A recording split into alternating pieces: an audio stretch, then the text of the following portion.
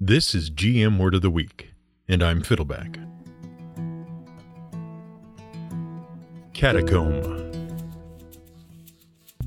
One of our earliest words of the week was little more than a rant against people misusing and abusing the poor word dungeon. That poor, overused little linguistic nugget has gradually been forced to refer to any and every underground adventure space in role-playing games, video games, movies, comics, and television shows. It was never meant to do that. It all started when it went from being the donjon, the fortified central structure of a castle, to the prison chambers below the castle. Today, we're going to talk about another maligned word. Not so maligned as dungeon, but it's getting there. Maybe we can save it. Now, perhaps you think we're being a bit hyperbolic about the death of specific meanings for words. But we're not alone. None other than the great German philosopher Friedrich Nietzsche is on our side. Friedrich Nietzsche is best known for his writings on morality and the nature of existence. He was born in a small town in Prussia in 1844. At the age of 5, both his father and his brother died suddenly, and he was left the only male in his household, consisting of his mother, grandmother, aunt, and younger sister. As a result, when he first attended college, the social opportunities quickly overshadowed his studies. He joined a fraternity and spent all of his time with his friends, neglecting his schoolwork. But he was recognized as an exceptional thinker and attained a teaching post in the humanities. His teaching career was interrupted briefly by military service when he went off to fight the Franco-Prussian War, but his tour of duty was cut short by a bout of dysentery. He returned to teaching, but still remained somewhat unfocused until he became inspired by some of the great thinkers of his day. He became friends with composer Richard Wagner, whose bombastic over-the-top nature and gigantic ego made a great impression on the young philosopher. And he discovered the works of philosopher Arthur Schopenhauer, which greatly influenced his thinking. Nietzsche is most famous for his writings on the nature of existence and on morality. He was obsessed with the question of how people become who they are, and he rejected external sources of meaning and morality. That is to say, he felt that whoever you were, it had to come from inside of you. His famous quote, "God is dead," speaks to that idea. He decreed that that which does not kill you only serves to make you stronger, to emphasize the importance of self-improvement through experience. He became famous for his concept of the Übermensch, the Superman, the ideal human being. All told, his writings are far too expansive and complex for just one paragraph in a 20-minute podcast. But he was a prolific writer and philosopher. And he was gravely misunderstood. And he still is. See, his writings went through a lot of phases, as did he himself. His opinions on things varied greatly throughout his life. Even his opinion of his friend Richard Wagner wandered between admiration and disillusion. Worse, because he has been held up as a great thinker and because of his emphasis on the development of the self, many scholars have reinterpreted his works based on his own life experiences, picking apart every tiny detail in an attempt to tease out the truth. And his works have been greatly misinterpreted. He is often held up as a nihilist, one who believes that there is no purpose or meaning to life. But while he went through a nihilist period and wrote a great deal on this subject, he was actually gravely concerned about the effect that nihilism would have on society. Worse yet, his journals and unpublished writings were reworked by his sister after his death to support her own ideals, which included support for German militarism and the National Socialist Party. You might know the National Socialists better by their nickname, the Nazi Party. But the only thing we're concerned with right now is that Nietzsche once described language as tired, dead metaphor. Basically, he said that words are just symbols that approximate concepts. The word chair isn't literally a chair. It's an approximation of the idea of a chair. And the more meanings you give a word, the more you strain the word. Think about it right now. Picture a chair in your head. How many legs does it have? Probably 4. But can it have 3? Or none, like a recliner that sits on the floor? Does it have a back? Must it have a back? What color is it? What's it made out of? Must it be made out of that? Just how many different things can the word chair describe? Thus, cramming too many meanings into a word weakened the word, according to Nietzsche. It made it inexact, just like dungeon and catacomb. So what is a catacomb? Well, if you're a gamer, you probably think of it as an underground maze filled with monsters, a labyrinth, a dungeon. John Carmack, lead programmer and co-founder of id Software, certainly thought so. Born in 1970 in Kansas, Carmack became interested in computers and science at a young age. When he was caught breaking into a computer lab at his junior high school using a homemade napalm-like substance, he was arrested. A psychiatric evaluation described him as brilliant, a brain on legs, but lacking in any human empathy whatsoever. He dropped out of college and taught himself computer programming, and set himself up as a freelance programmer. Soon thereafter, he was hired by a software developer named Softdesk, and he met John Romero. The team of Carmack and Romero were probably most famous for the video game series Doom, the first of which was one of the earliest first-person shooter-style games. In it, you are a nameless space marine working on a science station on Mars. The teleportation experiments being done at the lab go wrong and accidentally open a portal to Hell. You, the Doom Marine, have to kill Hell. All of it. That's the game.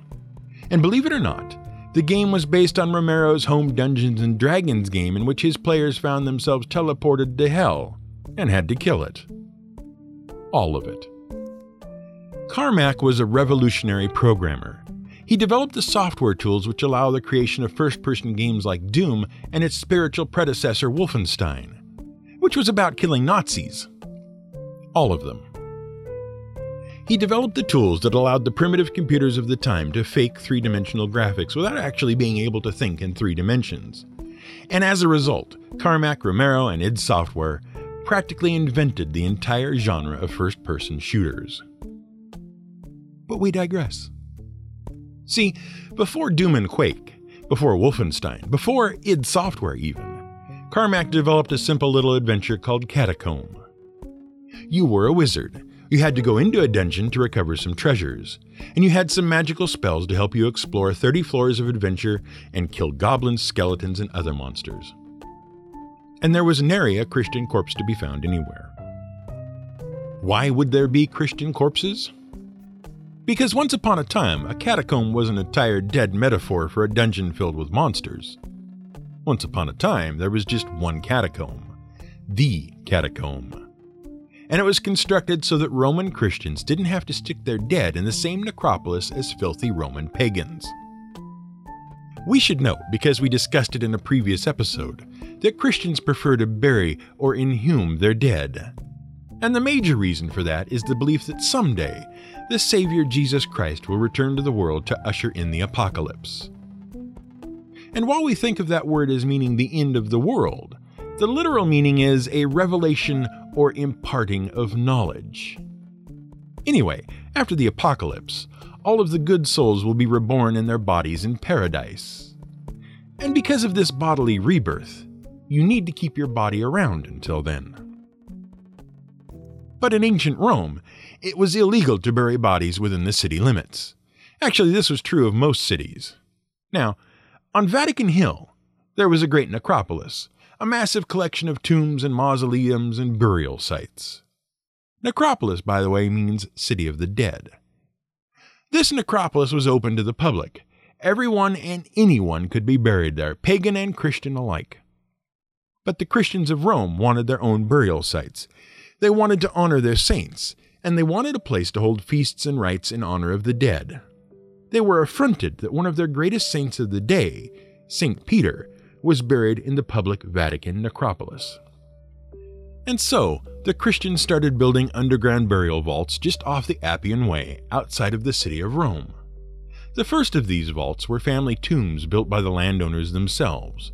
Newly converted Christians, these landowners allowed other Christians to be buried in their family tombs. Gradually, the tombs were expanded. Through donations and purchases, The Christians acquired more land to build more tombs and places of worship above them, but this was a risky proposition. Because, as we've noted in previous episodes, Christians in Rome were not very popular. Often their lands were confiscated and their places of worship were destroyed.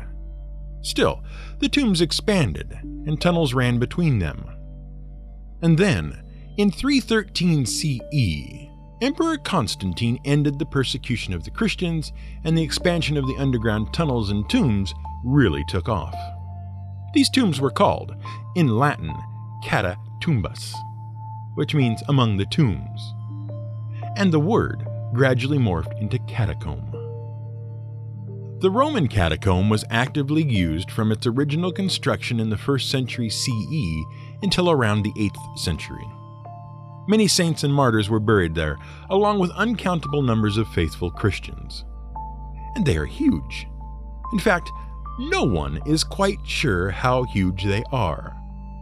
The Roman authorities claim that there are hundreds of kilometers of tunnels under and around the city, and they are not fully explored, so there may be more than anyone guesses. Now you might wonder why they aren't fully explored. Well, that's because no one is allowed to explore them. See, the catacombs are now under the direct control of the Catholic Church. In order to even enter the catacombs, you need special permission from the Vatican. And they don't give out that permission lightly. Consider, for example, the story of Italian archaeologist Alfredo Barbagallo. Barbagallo is a contemporary archaeologist. After 2 years of study of medieval symbols and records, he came to an interesting conclusion. See, he discovered that back in 258 CE, while the Christian persecution was at its height, Pope Sixtus II entrusted several holy artifacts to a deacon named Lorenzo. These artifacts included, according to Barbagallo, the Holy Grail. The Holy Grail is, according to legend, a bowl which Joseph of Arimathea used to catch the blood of Jesus Christ at his crucifixion. Because it once contained the blood of Christ, it has been attributed with numerous mystical powers, including eternal life. Over the years, the Holy Grail, by the way, the Grail is just a word that means bowl, the Holy Grail has been conflated with the Holy Chalice, which was the cup Christ drank wine from during the Passover dinner he attended the night before his crucifixion. And it has also been conflated with a magical cauldron of the Dagda from Celtic mythology, which you might remember from our episode about Ogma. And of course, the Holy Grail became the ultimate quest MacGuffin for many, many mythological figures, including King Arthur, Indiana Jones, and Tom Hanks. Barbagallo thought he might have discovered the location of Deacon Lorenzo's tomb. See, he was martyred just 4 days after he was supposedly entrusted with the Grail and other Christian artifacts, and so Barbagallo suspected he was buried with said artifacts. And he sought permission to enter the Roman catacombs to search for it. And the Vatican said no. They said there was no evidence to suspect that anything was buried there, and cited the fact that early Christians did not bury objects with the dead. Today, the catacombs are disused and abandoned, and Vatican authorities rarely allow anyone to see the inside. In fact, they've been abandoned for over 1,000 years. So why did the Church stop burying its faithful dead in the Roman catacombs? Well, in the 9th century, barbarians, including the Goths and Longbeards, invaded Rome. And during the invasion, they plundered many of those catacombs. The Catholic Church scurried to remove the remains of its saints so they would not be desecrated. And after that, they just stopped using them. Speaking of the Holy Grail, though, if you're curious what the catacombs looked like, you could check out the 1989 Spielberg film Indiana Jones and the Last Crusade. In that film, globe-trotting adventurer and archaeologist Indiana Jones and his father search for the Holy Grail. In one scene, following clues in his father's journal, Jones travels to Venice and enters the Roman catacombs. Yeah, the Roman catacombs. Under Venice. See, the problem is, there are no catacombs under Venice. There's no anything under Venice, because the city of Venice actually floats. While most people know that the city of Venice is built across 118 small islands connected by canals and bridges, what most people don't know is that the city isn't actually built on the islands. In point of fact, the foundations of the buildings are built on wooden platforms that are staked to the ground.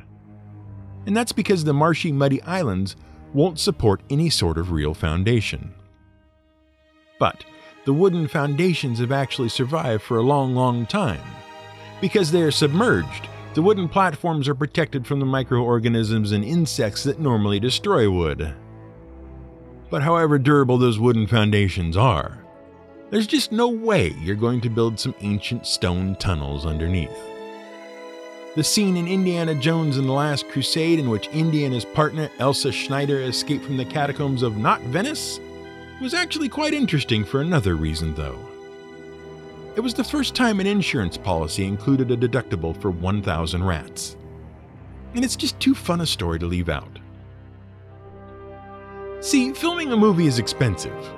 You have to pay the cast and crew, transport everything to the site, spend time setting up all the equipment, you use up film, and the costs really pile up. And if you spend a whole day filming a scene and get no usable footage, that money is just wasted. So it's not uncommon for producers to take out insurance policies to help recover their losses in the event that something happens that makes it impossible to film. For example, suppose you have a scene which involves several thousand rats scurrying around an ancient Roman catacomb, chasing your heroes while both the heroes and the rats flee from a massive fire.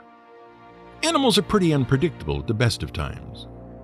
And if the rats don't perform the scene right, you've lost the day of filming. And a scene involving underground catacombs and fire is complicated and expensive. So before filming started, the producers of the film called their insurance company and inquired about their coverage for the scene in the event that the rats didn't perform. Now, most insurance policies include what's called a deductible. That's the amount of whatever that the claimant is responsible for before the insurance company will pay anything out. And, in this case, the insurance company had to quickly figure out the deductible. They ran some numbers and decided that the policy included a 1,000 rat deductible. That is, the insurance company would cover the cost of a lost day of filming if more than 1,000 rats failed to perform properly. But we digress. Getting back to catacombs, it wasn't until 1836 when the definition of the word catacomb went from being that place filled with Christians just off the Appian Way in Rome to any collection of underground tunnels and tombs where you put dead people. At that time, the word was used to refer to the similar collection of Parisian tombs and tunnels. And because many of those catacombs are open for exploration and public tourism, they quickly overshadowed the Roman catacombs in the public mind. Today, we use catacombs to describe underground tombs and burial sites all over the world, from Australia's Trinity College catacombs to Ukraine's Odessa catacombs. And we're okay with that. But in your game, don't pull a John Carmack and call any old maze of monsters and treasure a catacomb. Being precise in your descriptions allows your players to picture exactly what you want them to. Besides, you'll make us sad. And Friedrich Nietzsche will roll over in his grave. This has been GM Word of the Week. It's written and researched by The Angry GM and produced by me, Fiddleback. You can support us on Patreon at patreon.com/GM Word of the Week. You can find more at gmwordoftheweek.com and theangrygm.com.